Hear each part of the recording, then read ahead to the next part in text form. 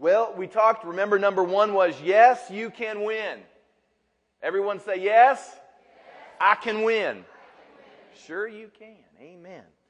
Number 2, after we get that mentality, we got to dress for success. Remember? Got to put on the whole armor of God. It's a whole ensemble. You got to get up dressed for success. Number 3, we talked about the shield of faith. You've got to face the fiery darts of the enemy with the shield of faith. Paul said, above all, take up the shield of faith. Number 4, we talked last week about the blood of Jesus. Wasn't that cool last week? That was just an unusual Sunday. The blood of Jesus. We're protected by His blood. And this is the 5th lesson. Again, we'll end next week, but this morning I want to talk about a sword in your mouth. A sword in your mouth. In Ephesians chapter 6, we've been talking here and there about the armor of God. And I want to read to you now one of the weapons that He gives us, which needs to be used in order to be victorious and successful against the enemy. Ephesians 6 verse 14, Paul writes, stand therefore, having girded your waist with truth, having put on the breastplate of righteousness, and having shod your feet with the preparation of the gospel of peace. Above all, taking the shield of faith, with which you will be able to quench all the fiery darts of the wicked one. Verse 17. And take the helmet of salvation and the sword of the Spirit, which is the Word of God. The sword of the Spirit, which is the Word of God. And this is one of the locations where that word for word is rhema. We've told you the story before about our daughter Kaylin, about how when she was conceived in the womb, the doctor told us it was a bad pregnancy. We'd already lost a baby through miscarriage. The doctor explained to us that this too was a bad pregnancy. There was no fetal pole. There was no heartbeat. And we told that story on numerous occasions at how we determined on this occasion, we weren't going to just accept a doctor's report. And so we determined that we were going to speak life into Tracy's womb. And so we began to just speak life. We prayed and declared life over her womb. And after a couple of weeks of doing nothing but speaking life, declaring life, making sure our confession was filled with the promises of God and the Word of God, we went back, and all of a sudden you could see that little fetal pole, that heartbeat, come back again. And, we thought that maybe the doctor just got it wrong. But we found out later the doctor had it right, but the prognosis was wrong. That's when God stepped in. And God who brings life out of death, God who resurrects those things which we say are long gone, brought life back into Tracy's womb. And today, Kaylin sits here and she's a miracle. And her middle name is that word for word, which is rhema, which means the thing which is spoken, the thing which is said. There's word that you can read and get a lot from it, but then there's the word that you've got to put in your mouth, and you've got to begin to speak it out loud. And I've told you before, in fact, I've told you in almost every message, that the point to activating spiritual things is that you must say something. You've got to speak something out of your mouth. You need to think straight and you need to think right. Those things are important, but thinking and believing are only part of the equation. You don't fulfill the possibility of accessing spiritual things until what you think and what you believe get in your mouth and you begin to say it. And the minute you begin to speak it and say it, things get activated in the spirit realm. In 1 Timothy, let me read you another verse. 1 Timothy chapter 6, verse 12. 1 Timothy 6, verse 12. Listen to this. We know the first part of the verse, but oftentimes the second half gets overlooked.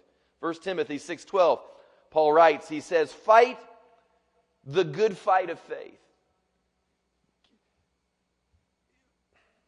I have to learn this almost weekly. I think I'm better than daily, but I'm probably still at weekly.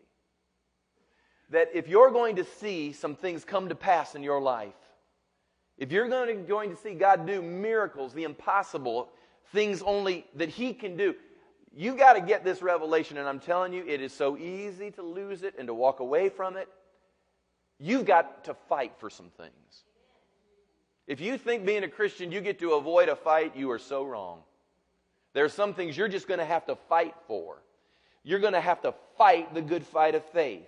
You're going to have to lay hold on eternal life. You just don't trip into these things. You just don't somehow, just all of a sudden just fall into it. It's not something which you just sit around and God sovereignly does. You're going to have to lay hold and fight with some things. It says, to which you were also called and have what? Confessed. So you can be called to all kinds of things. You can have promises all over your life. You can be purposed and have the will of God going on in your mind and in your heart, and I'm sure there's probably more promise per square inch in this room this morning than we can even begin to conceive. And you may be called to it, but that will never be activated unless your confession links with that calling. Have confessed the good confession in the presence of many witnesses. That means I don't get to just confess it behind closed doors where my tail is no longer on the line. I use the word tail because I'm in the pulpit, so I just want you to know that. But you've got to make your confession in front of many witnesses to where you're on the line. Your faith's on the line. God's on the line. You've got to just to begin to declare it and say, Lord, I've said it out loud. Now, if you don't show up, we're going to look stupid. That's the fight of faith. And that's where it begins to take place. If you're going into a spiritual battle, then realize your sword will be the words of your mouth. That's your sword. Some of you all have dull blades. Some of you all have absolutely no blade. There's a great picture of Jesus in the book of the Revelation on a white horse. And he's seen coming into a battle with a sword coming out of his mouth. If you ever read that picture, it's a wonderful picture because the interpretation is that as he shows up, he's not going to slay his enemies with the power and might of his arm. He's going to slay his enemies by the power of what he says. God doesn't have to lift a finger. He doesn't have to move an arm for any of us. All God has to do is speak and universes come into being. All God has to say is, let there be light, and there is light. All God has to say is, let it be exposed, and it'll be exposed. All God has to say is, let there be firmament and air and trees and animals. And all he has to speak is one word, and the Hebrew writer said, all things are upheld by the word of his power. God's not up there working up a sweat. He's just waiting to hear his word being declared. But that's why the enemy's so effective. Because what the enemy does is he plants thoughts in us. He plants ideas and things in our mind with the full knowledge that our habit as human beings is to immediately say what we think. If he can just get a thought in there, he knows that by and large most of us will just go ahead and say whatever it is we're thinking. All he has to do is get us in a circumstance, get us in a difficult, pressure, stress-filled cooker. And he knows if he can begin to solicit certain feelings in us, he knows because he's had thousands of years to watch us as human beings. He knows if I put them in the right scenario, they'll instantly speak what they feel and they'll instantly speak what they think. And as soon as we speak what we feel and as soon as we speak what we think, we thereby shut down the weaponry of God because we must speak his word. We must speak his promise. And all of a sudden the enemy breaks our sword and we become impotent with regards to moving forward in the things of God. Listen to this. Proverbs 6 verse 2 says this. It says that we are ensnared by our neighbors. We are ensnared by our friends at school. We are ensnared by that bad group that we go to work with that's always trying to get us to go the wrong way. No, it says we are ensnared by the words of our mouth. That's how we get tripped up most of the time. In Job, the book of Job, chapter 3, verse 25, I've taught Job on numerous occasions. A lot of people don't understand Job. I believe Job can be understood if you just get this one passage right here. He says, "The thing I feared the most has come upon me." You can ignore it. You can discount it. You can say to yourself, "Oh, he's just a faith preacher today. He's one of those positive confession people." And you can blow me off and go live your life whatever way you want to live it. I'm telling you, this is how the Word says we activate spiritual things. So if you want to win over the enemy and be successful in the challenges of your life, you must understand that your weapon of battle will be the sword of your mouth. Now, you may want to slap your neighbor, but that isn't going to fix your neighbor. You're going to have to realize your battle is with the sword of your mouth. You may have all these wonderful ideas as to how things could be taken care of, but your weapon is the sword of your mouth. I'm going to ask you a question. Has an occurrence like this ever happened to you? I believe this has probably happened to everybody. Let's just say you lost your keys to your car. You're looking, anybody ever lost their keys to their car? I mean, you're wondering, where did I lay my keys? I've lost them. I've laid them down somewhere. I can't find them. So you're looking everywhere for the keys of your car. You're looking under everything. You're looking under, your sofa, mattress things there, cushions, whatever that's called. I mean, you find old M&Ms, old Fritos, but you don't find your car keys. I mean, you're where every conceivable place. You look in, the drawers where you throw change, loose change, and all kinds of things like that. It's not there. It's not there. You've looked all over the house. You've looked and you've looked and you've looked to find the missing keys. Where did I leave my keys? And all of a sudden, you just stick your hands in your pockets and you go, "Wow, they're right there." I mean, they were on me the whole time. Now, that illustrates the way most of us try to figure out the answer to our problems and our challenges and to life in general. We try to find the answer by looking everywhere we can for that something. There's got to be something out there. There's got to be somewhere I can go, something I can do, some book I can buy, some tape I can get. There has to be something new. I need something new, some new revelation, some new knowledge, some new instruction. And yet the truth of the matter is the answer, the key, is right there on our face. In front of us the whole time. In Romans 10, verse 8, again, I'm just reading you verses that we've mentioned, but we got to keep hearing it. What does it say? It says, "The word is near to you, in your mouth and in your heart. That is the word of faith which we preach." Do you realize, I just thought about this, we could get the whole church praying about things. We could call the prayer chain. We could ask some intercessors. We could call up some friends, even other churches, and begin to pray about something going on in our life or going on in the body. And it would be good to have people praying about your life and praying about issues that are going on in your life. But do you understand that we could activate a whole city, a whole nation in prayer? In fact, there are times, I believe that has even happened on a national basis, that there have been prayer activations, and we'll gather 1 million people in Washington, D.C. in order to demonstrate something or to signify unity. And we will pray, and all these things are good. Don't misunderstand me. They are good and have their place. But do you realize everybody can pray, but if we don't begin to speak God's word and promise, if we don't begin to declare it with a sense of boldness and faith behind it, it doesn't happen.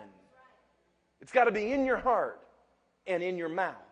Now let me give you a short illustration of how I believe this works, and maybe it can begin to etch it into your mind. Imagine with me, for just a moment, in fact, some of you, this will shave way too close. Like, I'm thinking, Steve, I'm thinking of you, just because as soon as you'll hear the illustration, you'll go, "Dude, I know that one."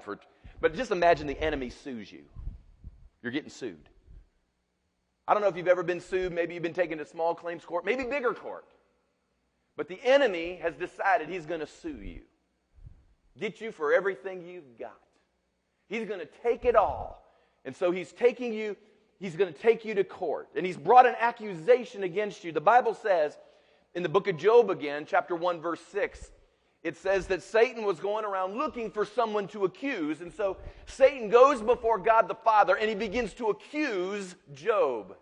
In the book of the Revelation, chapter 12, verse 10, it tells us clearly that Satan is the accuser of the brethren before the Lord.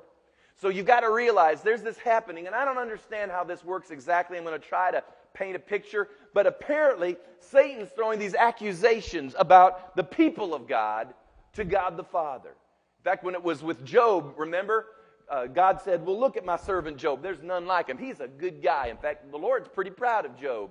And then Satan starts accusing him and begins to say, well, sure, he's happy. Look how rich he is. Look what he's got going on. You take away some of those things, I'll guarantee you, he'll curse you straight to your face. And so there's the enemy accusing people before the Lord. And you got to realize Satan is a high-power accuser. He's the best. I mean, he's one of those downtown lawyers. I mean, he knows how to do this. I mean, he's been doing this for years, got a lot of experience. He's shady, he's shifty. You heard the joke probably of the two men that were out fishing one day, and one of them was a lawyer, and he fell overboard, and he was swimming back to shore, and as he was swimming back to shore, you could see off in the distance the fin coming out of the water, coming straight for him. And all of a sudden, you know, as this shark was coming straight for him, all of a sudden it did a right turn and it veered off. And when the two men were finally able to catch up, and the man that was left in the boat was talking to his friend that had fallen out of the boat, an attorney, he said, did you see that shark that was coming for you? And then all of a sudden he just turned. What do you think that was all about? And his lawyer friend said, professional courtesy.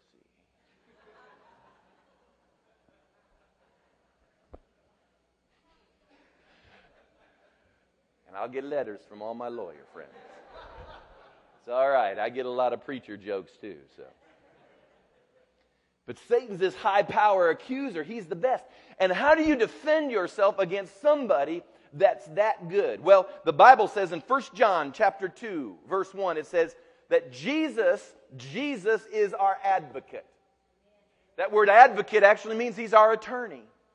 He's our attorney before the Father, who is the judge. So we have an attorney. Apparently there's some courtroom that's going on, and this lawsuit begins as Satan is slandering and slopping this believer. So the question is, what can Jesus do? Well, in Revelation 12:11, we've already quoted this passage. The Bible says this. It says that the accuser of the brethren has been cast down, and they overcame him, remember last week, by the blood of the Lamb, and by what? The word of their testimony. So how do you overcome the accuser? By the blood of the Lamb and by the word of their testimony. Now, also, I need to read this to you real quick. Hebrews 3, verse 1. And again, you may not be able to find them all quickly by hand, but you can write them down and read them later. Hebrews 3, verse 1. It says, therefore, holy brethren, partakers of the heavenly calling, consider the apostle and high priest of our confession, Christ Jesus. Now underline that, because I'm going to come back to that. He is the apostle and high priest of what? Our confession. Of what? Say it one more time. Of what? He's a high priest and an apostle of our confession. So in other words, listen to me real carefully. If we're not making any confession, then can he be a high priest over that? No. That wasn't a trick question. No. He's the high priest and apostle of our confession. Now catch this. Jesus pleads before the Father that which is said. I'll say it again. Jesus pleads before the Father that which is said. He's the high priest over what it is that comes out of your mouth. Jesus is pleading your case with that which you have confessed and professed. He's using your confession against the accusations and the instigations of the enemy. He is the high priest. He's the advocate of our confession. Now, I'm going to explain to you how that works. Imagine with me for just a moment. We're with Perry Mason, or we're with Ben Matlock in a courtroom setting. And so here we are in this setting, and picture with me, and I'll just use myself as an example, but here I am. I'm being sued by the enemy. Kevin gets thrown into this courtroom, and I'm going through a hard time. I mean, accusations, a trial, a period of testing. The enemy has instigated all of this pressure against me, and here I am in this courtroom, and Satan is there, and he's watching and he's waiting and he's accusing me before the Father.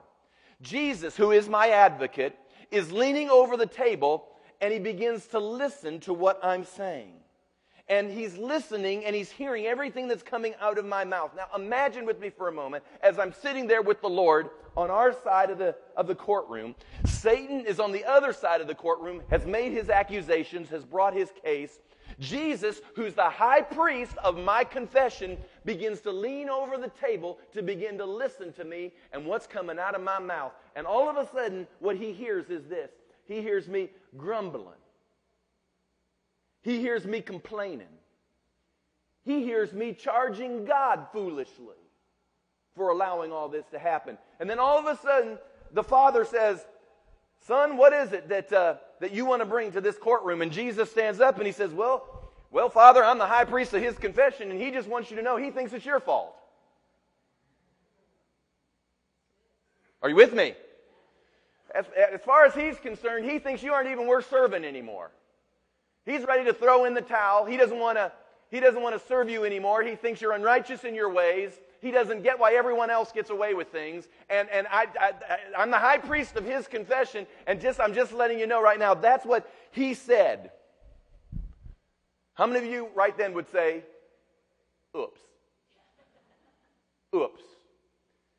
And sometimes, and this was the revelation that came to me, sometimes I think our seasons and our trials drag on because I'm not given my advocate, I've not given my attorney, I've not given my high priest and my apostle, I've not given him the confession that he needs and is asking for in order to take before the Father.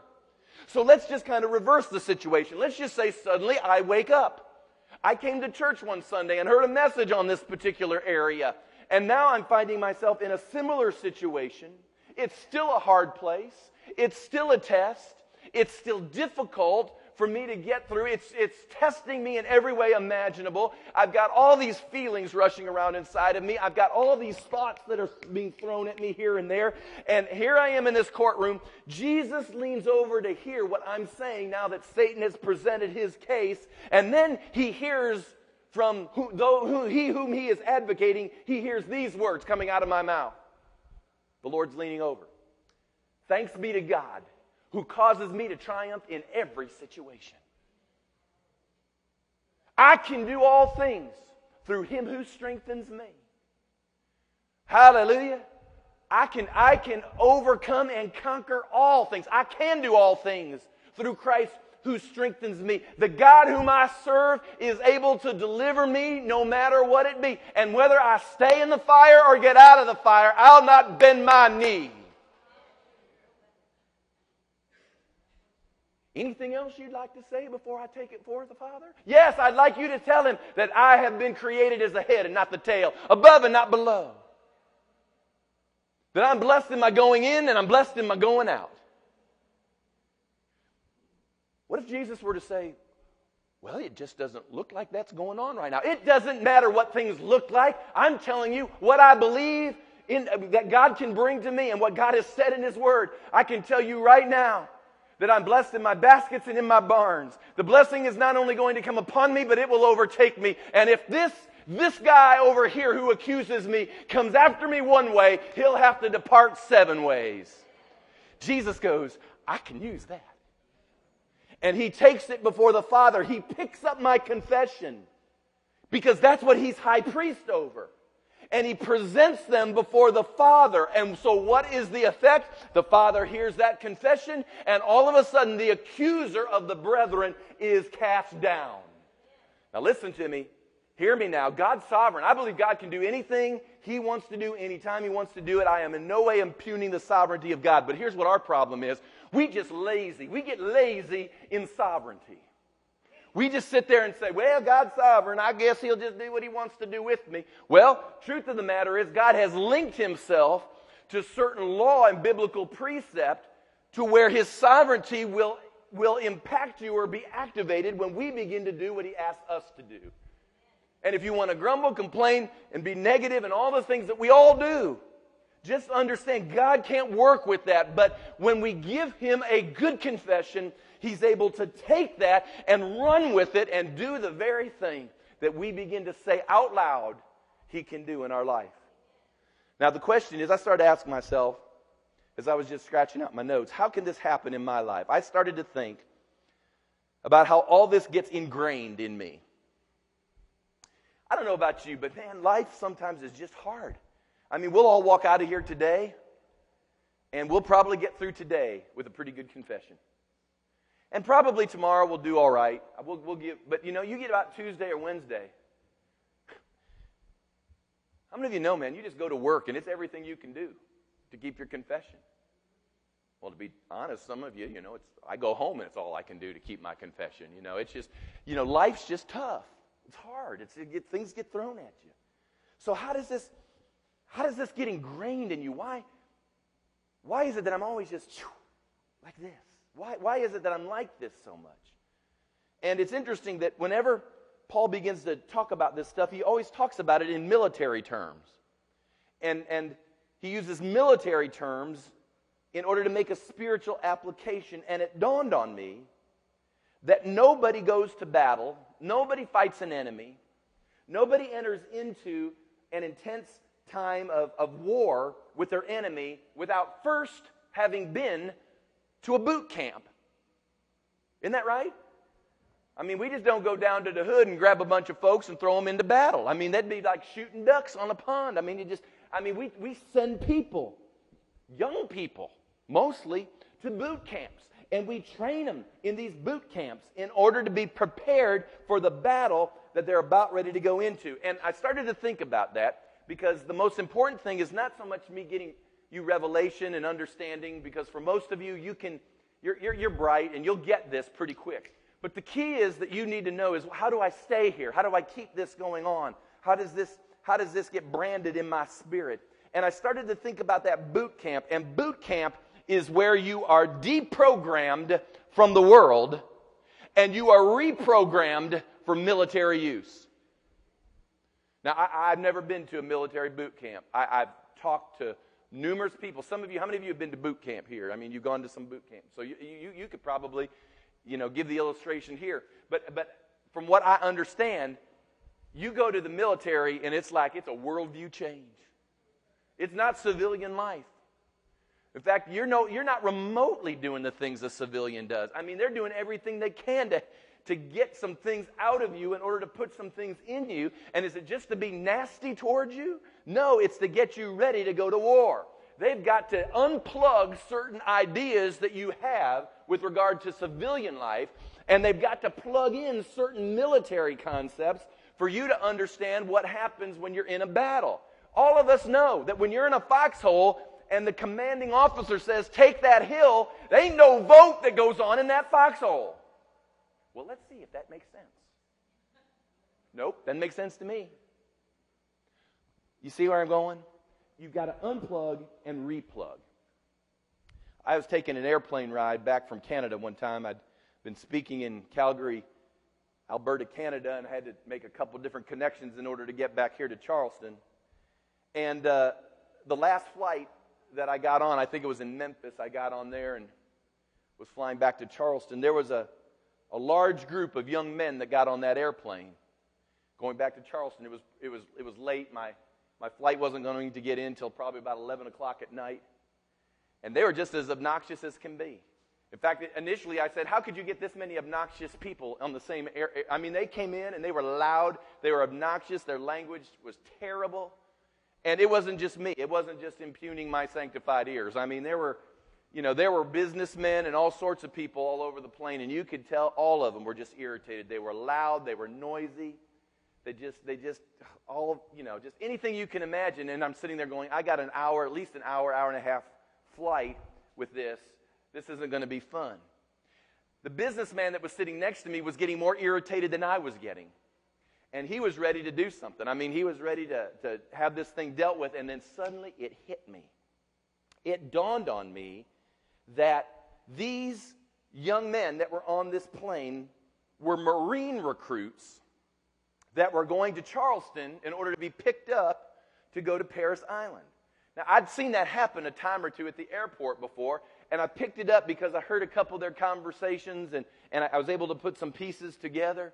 And I'd watched that happen a time or two, And so I leaned over to the businessman that was next to me, and I said, sir, they kind of aggravate me too, and I know they're being really obnoxious, but if you can just hold on for just a few minutes, when we get off this plane, and those young men get off this plane, if you'll just wait for a moment or two, I will assure you that you will see a sight that will thoroughly vindicate these few moments.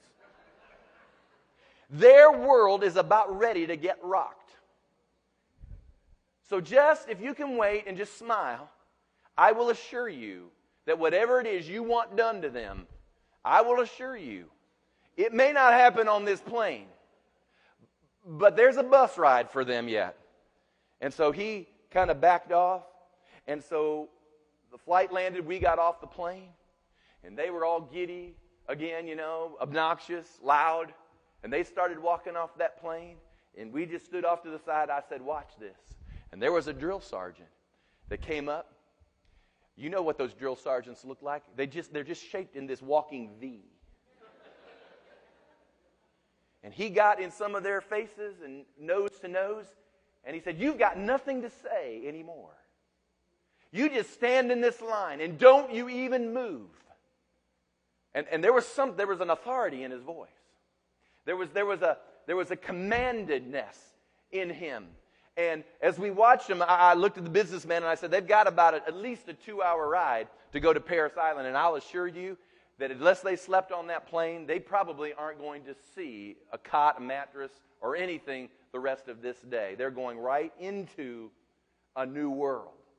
And there lies the key for most of us. To implement the precepts of the kingdom and do effective warfare, the world as you know it has to change. You need a boot camp, so to speak. I think everybody needs some form of boot camp to deprogram you from the natural and reprogram you to the things of the Spirit. Now, there will be people who will look at you because they are still tied into the world and the way the world works, and they'll look at you and say, well, that sounds almost cultic. Well, I will suggest to you that it's not cultic, it's biblical. Listen to what Paul said here. He said, I beseech you, therefore, brethren, by the mercies of God, that you present your bodies a living sacrifice, holy and acceptable, which is your reasonable service. And then he says in verse 2, Romans 12, do not be conformed to this world, but be transformed by the renewing of your mind. This is what he's saying. He says that there must come a moment that you've got to present yourself in order to be deprogrammed from the world. He said you can no longer be conformed to the patterns of this age and the way the world thinks. We don't work like the world works. Things don't happen like it works in the world. I could give you hundreds of illustrations of how the world does things, and that's just what the world thinks needs to happen. But that has to be deprogrammed, and then we have to be reprogrammed to work in the kingdom. And here's our problem. If you want to slap one foot here and one foot here, it's hard to walk.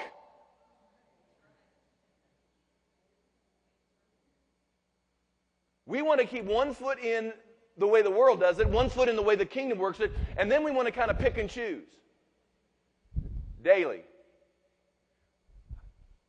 And this is how we look. That's what God sees. You'd almost be better just to get clean in or clean out. Almost. Now, I understand there's probably going to be a transition period. I understand that. No recruit goes into a boot camp instantly and knows everything, and they have to learn. That's certainly.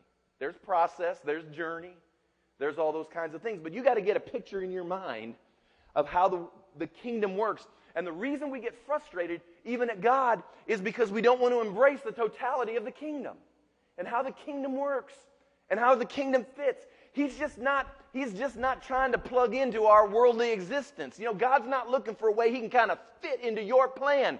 God's wanting his plan to be your only plan. Seek ye first what? The kingdom and his righteousness, and all these other things will be added to you. Now let me give you just a couple things I just wrote down here. I'm going to go through this super fast. Super fast. Listen fast. A spiritual boot camp. 3 things. These are 3 things I want you to consider. Number 1. In a spiritual boot camp, you need a spiritual drill sergeant in your life. Now, obviously, the Holy Spirit is the first person that needs to get a hold of you. But you know what? The Holy Spirit is so easy to dodge, and because we yank him around. But you need to understand that God will put people. He puts pastors in your life. He puts other spiritual leaders in your life to be used of God to help to get you in order. How do you think he gets you in order? Unless there's someone that can teach you and instruct you, and you can hang around and listen to and receive from. And the minute it gets tough, let me tell you, when the drill sergeant looks at you and he says, that rifle you put together is wrong, do it again. What do you think they can do? They go, you put it together, Sarge. Really? Well, you know what? He may get away with it, I don't know. But if you think he's ready to go to battle, and if you want him defending your freedom in another land, really? The reason we honor those men and women is because we know they've been through things that none of us, in fact, we aren't really sure we could even go through it. But they do it. They do it willingly. And they go out and they get the job done because they had the capacity to go through certain things that were comfortable for very uncomfortable for many people, comfortable only for a few, and they got through it. And now that they've got through it, what do we say with regards to Marines? The few, the proud, the Marines. Yeah. So you need one in your life, man. I hear people all the time say, man, legacy is just tough. It's just, sometimes it can be a tough place. Hey, you know what? Because I'm trying to prepare some people to get ready to succeed. I mean, the latest statistics said 80 to 90% of America believes in God, and just about that high would say they're born again. Well, if that be true, then let's just go down the list. Then why in the world do we capitulate to homosexuality? Why do we capitulate to throwing up the Ten Commandments in places? Why do we capitulate to these things? It's because we don't know that our battle is not with flesh and blood. And we don't know how to do it.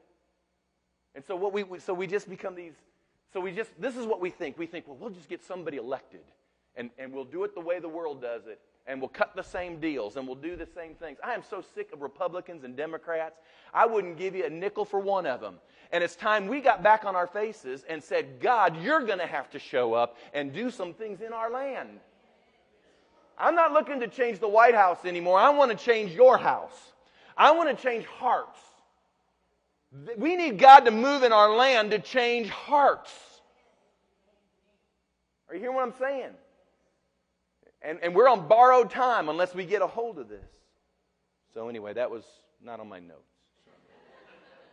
Number 2, we got to have a season of training until it becomes automatic. Nothing happens automatically in your life unless it was first a discipline. I'll say that again. Nothing happens automatically in your life unless it first was a discipline. If we allowed new recruits in the military to train according to how they felt, we would be in trouble. They receive discipline and practice. So when they are in a combat situation, they do not fight by their feeling, but by the weapons they were trained with. You've got to reach the place where you've got to turn it into a discipline. Write it down. Put it in front of you. Make positive confessions. Do what you've got to do to begin a discipline of appropriate confession in your life. And if you'll discipline yourself to do things you don't feel like doing, you'll be amazed at how it will eventually become automatic in your life. We can't go to battle saying to ourselves, how do I feel today? Do I feel like a winner? Do I feel like a loser? Do I feel like doing that? I don't know if I feel like doing that today. And then we get our tail blown off, and then we wonder why it works that way. It's because we've got to train until it becomes automatic. You've got to put it in motion. You've given certain things years of availability in your life. I'm amazed. We've got years and years and years of bad habits, and we want to give God, 3 days. I'm going to give you 24 hours, God, like we're holding him hostage. I'm not going to serve you anymore, God, until you... People do that with fasting, too. I used to laugh. Some people fast in order to get God to move. It's like it's a hunger strike on God. It's like, I'm not going to eat unless you move, God. The Lord says, starve. You got to discipline your confession for a season despite how you feel if you want to win. If you want to win. How many of you want to win? I want to win. I'm learning that I've got to do some things by way of discipline in order to get it to be automatic again. Amen. Number 3, lastly, you've got to be in an environment that causes you to believe you are invincible. Years ago, I'll never forget, it was years ago, I was at Myrtle Beach. I'm done right now. I'm going to stop. I think. Years ago, I was at Myrtle Beach, and there was a group of brand new graduates from Paris Island that came to the beach. Man, you could tell. I didn't know much about it, but you could tell. They were just brand new recruits. They were young. You know, their heads were still shaved. You know, they all looked the same. You know, I'm not a V. I'm nowhere close. But I mean, you know, their arms couldn't touch, you know, their waist because they're cut like that, you know. And I'm here to tell you, I watched them and looked at them, and of course they were confident. They were sharp. They were all those things. They were just down a ways. I could listen to them, you know. I've often said that you know, it takes an 18, 19, 20-year-old and to train them, because for what the Marines do, they're usually the first to land on the beach. They're usually the first to take whatever's supposed to be taken. And they believe that there's no bullet that can stop them. They believe that. They believe that they can do anything. They can take any hill. They can take any mountain, any city. They believe they're invincible. And they go through this process at Paris Island, which is amazing to me how we don't call that cultic. I think the military is a big cult. Well, it's amazing. They call churches cults all the time and slop you with that kind of stuff. I think the military is a cult because they take everything absolutely away from you. They deprive you of sleep. They determine what you're going to eat. Am I not right? They look at you and they say, you ain't thinking that way. I'm your mama. I'll tell you, that guy ain't my mama, but that's what they say. You don't got no mama. You don't got no daddy. I am your mama. I am your daddy. Are you hearing me? The military, I think the military is a cult. Well, we just ought to ban it, right? No. You're thanking God, you ought to, that we've got some cultic military members who are keeping us free. Listen to me now. Yeah, I know. See, it works that way. But who's going to spiritually keep our nation free? Who's going to spiritually stop the spirit of terrorism and fear from encroaching upon our land? I tell you who it's going to be. It's some people that are going to get radical about believing that God can move in their land, and some people are going to look at you and say, you a cult, wear it like a badge. That's me. That's right. I'm your worst nightmare. They were in this environment for I don't know how long, just being told, you're invincible, you're invincible, you're invincible. You will not stop. You will take that mountain. We do not surrender. We go forward. Yes, sir. Yes, sir. Yes, Drill Sergeant. Yes, Drill Sergeant. Yes, Drill Sergeant. Till they come out, and they're looking for somebody to fight. You don't even want to get in a conversation with them for fear you'll say something and they'll take your nose off or something with some piece of string that's in their back pocket, you know. You know, they know how to kill you 50 different ways with, you know, their belt buckle. And am I not telling you the truth? Hear me. You've got to get in an environment, and that's the culture we're creating. Is that I want it inside of you that you can win. You can be successful. You don't have to compromise. You will prevail. You will triumph. The enemy will not take you out. No way. We'll all go in and we're all coming out. We're going to win these battles. We're going to overcome in these areas. We're going to press into new territory. We're going to take those mountains. We're going to go after that city. No, our battle is not with flesh and blood. We're not shooting with real guns. We've got a sword in our mouth that is more than enough to get us where we need to be. Amen. But it's got to be applied. And it's got to begin to happen in our life. Amen. Are you still ready to win? You can. You can win. You can prevail. A sword in your mouth. I want to be just like my Lord. And he came riding on a horse with a sword in his mouth. I'm going to get that sword in my mouth. Praise God. There's going to be a place where we will go that will be permanent residency as a church. Amen. Yes, there will be. Yes, there will be. The harvest will come into the house of God. Yes, it will. Well, I don't know. Well, then good. Just duck, because your tail might get shot then if you're not getting a good confession in your mouth. We're going to see people miraculously healed and restored and delivered. Yes, we are. We're going to prevail. Some of you are going to be promoted and be given raises, and God's going to financially do some things because the kingdom's going to have to get a little resource in here somehow, and God's going to do that for you. Yes, He is. Don't make me believe for your raise. You believe for it too. And if any two agree on earth as touching it in heaven, it shall be done. Are you hearing me? I just need a couple folk to believe and to confess, and man, we can get some things happening. But if one will send 1,000 to flight and 10,000, what do you think 250 folks could do? I think we could rearrange the spiritual landscape in our city. Charleston will be saved. Yes, it will. Yes, it will. You just keep laughing, and we'll see who gets the last laugh. My Bible says, he who sits in the heavens laughs. He'll have the last laugh. Amen. Let's stand, will you? I could keep going, but I got to stop. Amen. Hallelujah. I want everybody right now, just close your eyes just for a moment, but keep your head up.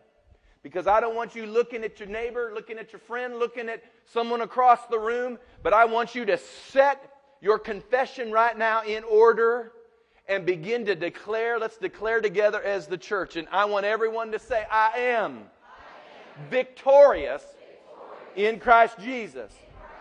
We are the body of Christ, the army of God. Nothing that the enemy throws can stop us. Because greater is He who's in me than they that are in the world. I believe and I speak, and I'm going to see change around me.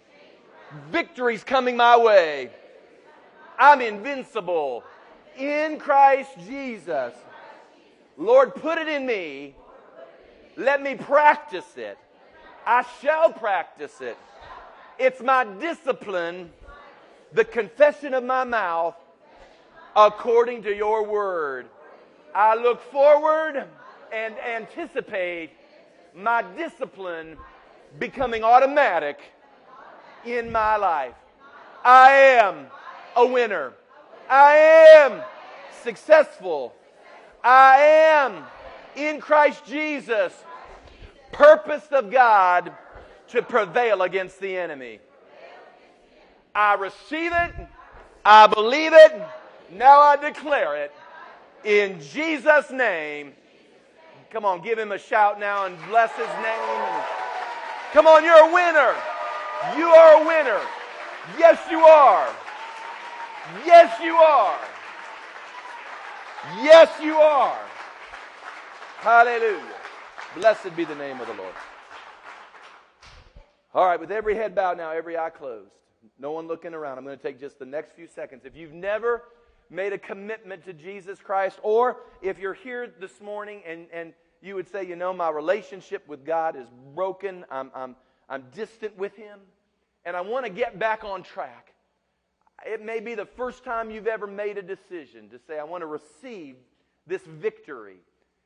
Romans 8:1 says, thanks be to God who gives us the victory through Christ Jesus. So if you want the victory, you've got to get Him into your life. And maybe that's the first time you've ever, decided that or considered that. Maybe you've walked away from God and you're wanting to get some things right with the Lord this morning. I'm here to tell you that's where it starts. That's where your boot camp starts, right there. Is saying, I want Him. That's your king. He's not even a drill sergeant. I mean, he's the general. He's the king. I mean, he's it. But that's where it starts, by giving your life to Him. So with every head bowed and every eye closed, Holy Spirit, I ask you right now, if there be those in the congregation that you're working on, you're knocking at their heart's door, And you're drawing them to yourself. Lord, I pray right now that they will do what they'll be glad they did thousands of years from now. Lord, you always called people out publicly. You always did it that way. I can't find a place in Scripture where it was done any other way. You said if we'd acknowledge you before men, you'd acknowledge us before the Father. But if we denied you before men, you deny us before the Father. So, Lord, we don't know any other way to do it except according to your way and your word. And, Lord, I pray right now that lovingly, graciously, gently, but yet convincingly, you begin to woo people to yourself in these last moments, Lord, that need to get things on target again. Lord, if there's one or if there were 50, Lord, you died and you love each one of them. Give them courage right now, Holy Spirit. Cause them to be courageous. You're looking for courageous soldiers. Let their courage start with this one simple event. With every head bowed and every eye closed, I can only give you just 30 seconds, 60 seconds, and we're going to close. But we try to do this almost every service. How about it tonight? If you need to get things right before you go, why don't you let us pray with you? What I want you to do is I want you just to slip out and just join me right here. I'm down front, and I'll be right here waiting with you. But if that's something you would like to do before we go, it's your opportunity right now. I only have a few moments, so make the decision. This is your first mountain maybe that you'll have to take, but you need to right now say, I'm just going to go. I'm going to do it. I'm going to do it. How about it? Just another moment or two, and then we'll be done. Another moment or two, and I'm done. How about it? How about you? How about you? If no one were to come, it isn't going to bother me. I mean, I know God's working right now. His Spirit's working in people right now. Amen. You won't be alone. One has come. How about you? There's another coming. God bless you. Just come on. Is there another? The reason I tarry like this is because it's just good to watch the Holy Spirit kind of work. You know? How about you? Courageous people. Majorly courageous people. I've just got another moment. Really, you can make this decision now. How about it? Just another moment, and we're done. Don't wait me out. Oh, I know. Just saints, just pray real quick. This is good. This is good. This is good. Father, right now, by your Spirit, just work right now. Just another moment or two. I've got to close. I've got to close. Are you done? Spirit of God, are you done? Are you done? Spirit of God, are you done? All right. I've got to close right now. I want everybody here together, those of you that have gathered with me here at the front, and all the congregation's going to do this with you. Everybody's voice will be lifted up right now. And we're all going to pray this. Say, Dear Jesus, I've heard your voice in my heart. You were knocking, and I'm opening the door. And I confess right now, any and all of my waywardness, my sins, my rebellion. And I choose to turn repentance and walk towards you. I agree with you, Lord. And I confess with my mouth that Jesus is Lord. I believe in my heart He was raised from the dead to give me new life, a life of victory and success now and all eternity. I receive you, Lord, and I declare you to be Lord of my life. And I believe at this moment that all rights and privileges of the kingdom of God are now available to me because of you in me. Thank you for doing that. In Jesus' name. Amen. Amen. Praise the Lord. Praise the Lord.